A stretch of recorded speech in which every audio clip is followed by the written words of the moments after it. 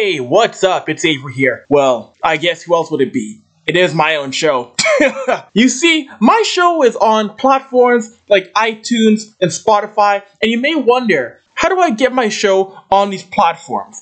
Well, I do it through an app called Anchor. It's free to download, and you can use it on your phone or on your laptop. And it also comes with creation tools that let you edit your show. You can also make that sweet moolah with your podcast with no minimum listenership. So, want to get started?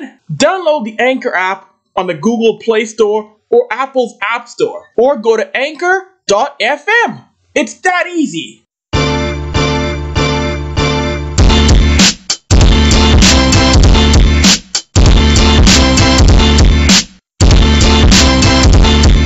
Ladies and gentlemen, what is up, what is up, what is up? Welcome back to Avery Sports Show, and for the first time ever on my podcast history, I'm going to welcome a owner of a pro sports team, and one whose pro soccer team out in Vegas has been doing things a little bit differently.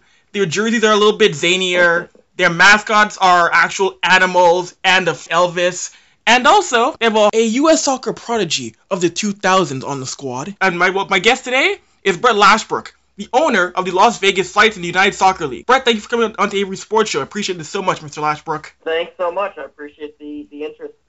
Of course. I do want to ask you now, how does a lawyer from Missouri get involved in owning a pro soccer team? Like, what's your background going from being a lawyer to pro soccer in Nevada? That's going to take more than a podcast. Long story short, from Kansas City, my family kind of migrated out to Las Vegas over the last 20 years. I've been fortunate to work on the business side of soccer for those 15, 20 years, from working at the Major League Soccer League office and the commissioner's office, as legal counsel, and then chief operating officer at Orlando City when it was a USL team on its way to MLS, and finally worked my way back to Las Vegas and quickly realized that the growth of the sport of soccer in North America has been second to none. And there are so many communities across the U.S. and Canada that are soccer cities. And the sport has grown so much from the internationalism and the grassroots and the youth soccer side that there is this vacuum of lack of high-level professional soccer in so many markets. I realized not only was Las Vegas now home, but Las Vegas was the second largest city in the world without a team. It was incredibly diverse. And it had almost most importantly, it had a beautiful 10,000-seat stadium in downtown Las Vegas that was perfect for soccer. And you put that all together, and you've got the zaniness of Las Vegas Lights. You mentioned being someone who worked in MLS, and you go from MLS, which is the biggest soccer league in the continent, to USL. Like, what's any real challenges getting pro soccer back in Vegas? Because there hasn't been a pro soccer team before you since the 1970s, and Vegas has really been a city where, before hockey came back, it was known for more mixed martial arts and boxing and UNLV. What's the biggest challenge in terms of getting soccer back into the city here, from your standpoint? It goes back to what I was just saying. Across the U.S. and Canada, there are so many markets that don't have high-level professional soccer, but absolutely would support it. There's not a doubt in my mind. And the thing that, at this day and age, in 2018, with the growth of MLS and the growth of USL, the issue isn't finding markets that will support soccer. The issue is finding venues. Yes. And building and identifying and creating venues are very difficult. And oftentimes they involve public-private partnerships. And I can talk about all the benefits that things bring, but it's real money, and each community has to make that decision for themselves. And so that becomes very hard, right? And the NFL and the NBA and the NHL and Major League Baseball have had, hundreds of years to get that tradition and understanding and really create those relationships in the communities to be able to build those venues. And so with soccer, the most difficult thing is venues. At the end of the day, in soccer, is that it is a slice of internationalism, right? It just works so much better in the urban core. And when you go in the urban core, it's harder to build stadiums. And that's what makes this Las Vegas project just so wonderful, is that we didn't take a penny of public dollars, and we created a 10,000-seat stadium that was in front of everyone's eyes. That is a baseball stadium. We converted it into a soccer stadium. And Cashman Field in downtown Las Vegas, as our mayor, Carolyn Goodman, likes to say, is the center of the universe. It's the only baseball stadium in the world that was a square. So center field was a right angle. The foul territory behind home plate was perfectly symmetrical. And so you could plop a full regulation-sized FIFA soccer fields down the first and third base lines, great sight lines. And here we are. We got 10,000 people singing and dancing and cheering, and we're a quarter mile from restaurants and gaming and music and nightlife and everything you could think of, right? I mean, we from day one were able to have so many of those kind of secret sauces. And then, let's be honest, we're in Las Vegas, right? It just gives us a wonderful, wonderful platform to do new things and to push the envelope and grow the sport further.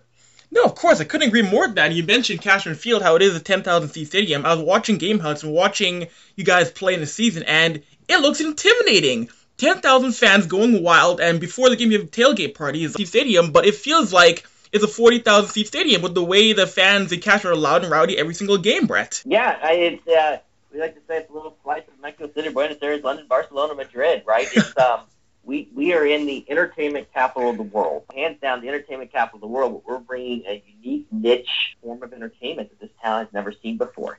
And we're taking the blueprint and the playbook from all these other communities outside the United States and Canada. And so it's something unique and new for our market, just as it is for so many other American and Canadian markets. But the reality is it's what the rest of the world's been doing for the last 100-plus years. That is true. It's very true. Of course, one thing, if you haven't seen Las Vegas Lights jerseys, your jerseys are some of the more unique ones, not just in soccer, but all the sports, with the fact that you have black, yellow, and neon colors. Like, how did that come up, the fact that you guys are how did that even start, the idea of having your jerseys being as loud and as flashy as possible for home matches? So, well, first of all, tacky is a subjective term. I'll just say that, right? That's, when you start a professional sports team, you're very fortunate to have a blank sheet of paper, and you can do many different things. And so we have, as soccer fans will know, in international soccer, your presenting sponsor is the biggest logo on your shirt. And so ours is a great company called Zappos.com, owned by Amazon, and they are based here in downtown Las Vegas, and they are known for, have fun and create weirdness, right, and kind of draw outside the line, if that makes sense. And so they perfectly represent downtown Las Vegas and who we want to be as a club. I'm actually speaking to you from their world headquarters in downtown Las Vegas, where we've moved our offices. That's how close a relationship it is. So again, you have this blank sheet of paper, you're shoulder to shoulder with Zappos, and we go to them and say, you guys sell apparel all the time. Let's go create, we call it the most fashion forward, not tacky, the most fashion forward design in international soccer. And they went to work and they came up with a design. I say you're missing the best part of the jersey is the, in soccer when players score a goal, they put their jersey, up over their head and they run around like a crazy man. That's what right. We did was we put a big smiley emoji inside the jersey. So when our players score a goal, they flip the jersey up over their head and they run around. They got a big smiley emoji. Meanwhile, our fans are doing the same thing. So everyone's, smiling literally and figuratively after every goal. So it's a lot of fun. That is true. And for the record, Bryce, I said flashy, not tacky. I love them. I want one myself. Yeah, I love it. I think it's great. I stand corrected. No, I thought it was great. But yeah, and of course, with your team, you guys made international news because your mascots, I mentioned in your intro, you have an Elvis as one of your mascots, and the two others are actual live llamas. One of which, Dottie and Dolly. Which one was it that had to take a bathroom break on midfield? Which one did that? Well, they're very close. So they, a crime against one is a crime against both, right? So they both we don't name names. But yes, there was an unfortunate on-field fecal incident. But we roll with the punches. We're a new team. We're learning it. We love Dottie and Dolly. They have quickly become part of our culture and our team and who we are. The fans love them.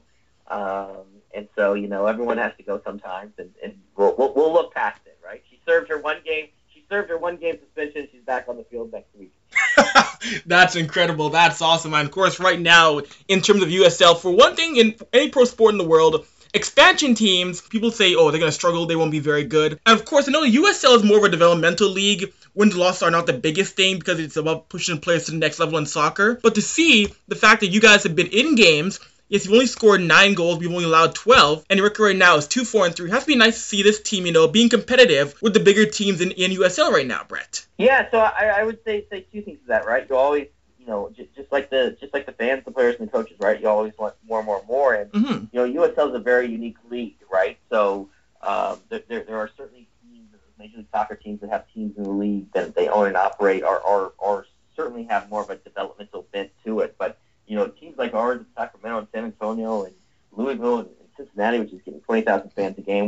view it as developmental, right? We view it as we're here to win a championship. And so you look at our roster, we have players that have played for the U.S. men's national team, the Japanese national team, the Mexican national team, players that were playing in MLS and Liga Mex last year. So USL really provides a really unique diversity of players, right? Where you have some of those teams that are focused more on younger players. You have other teams that are focused on players that are, in the middle of their career or just past the peak of their career.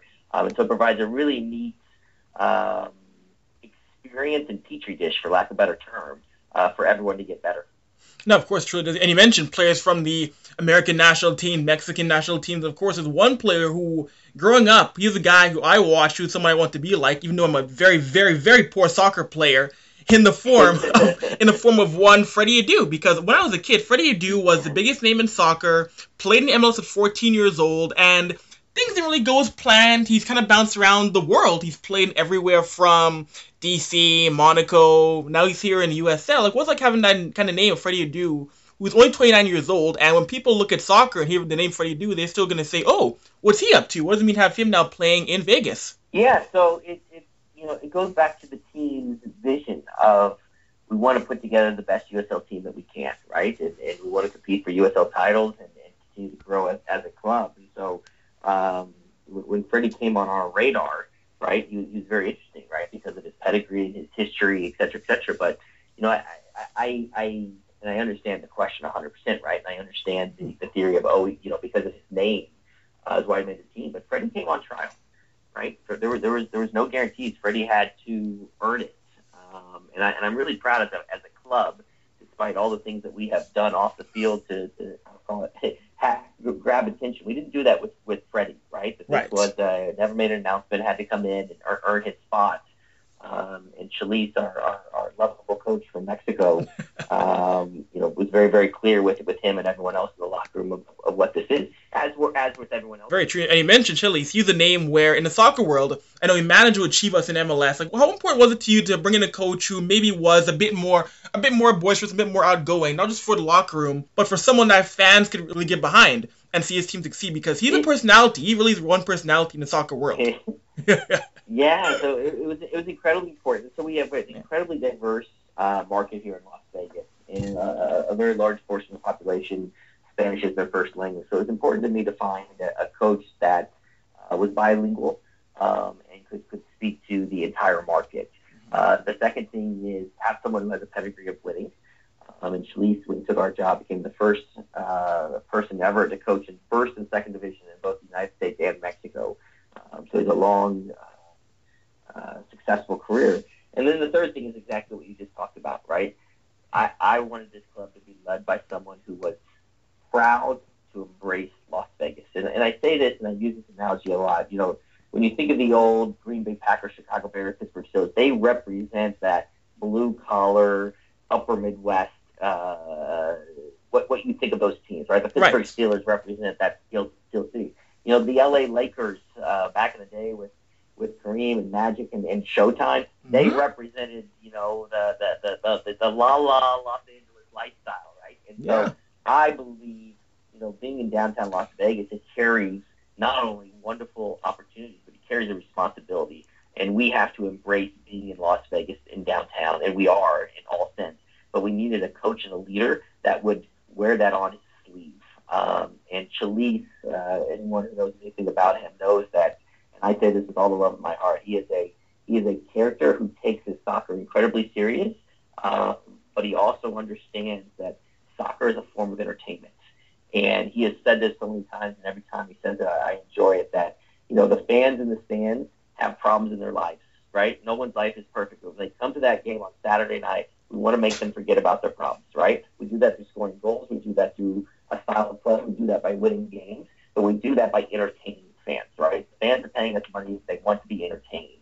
And having a coach that embraces that and makes sure that filters down to the entire lineup and also then takes on the identity of Las Vegas as well was incredibly, incredibly important. And I think we've done a good job at that. No, you guys really have. And of course, you mentioned, being Vegas, wanting a coach to be a part of Vegas. And now I'm seeing now that Vegas now has, in a span of a few short years, multiple pro sports teams. What is it like seeing the Golden Knights supporting you and seeing the Vegas Aces supporting you and seeing the 51 supporting them. I'm sure it's great to see all the pro teams in Vegas coming together and having each other's backs, no matter what sport, no matter where they play, no matter what time in the city, Rhett. Yeah, so my short answer is raising tides raise all ships, right? The Raiders, the Golden Knights, UNLV, 51s, Aces, all of that is great, right? We are a major city. We are a big league city. We always have been for whatever reason, and it's a whole other podcast as well on the why it's taken so long for sports to come to Las Vegas and these, in my mind, incredibly unfair and silly stigmas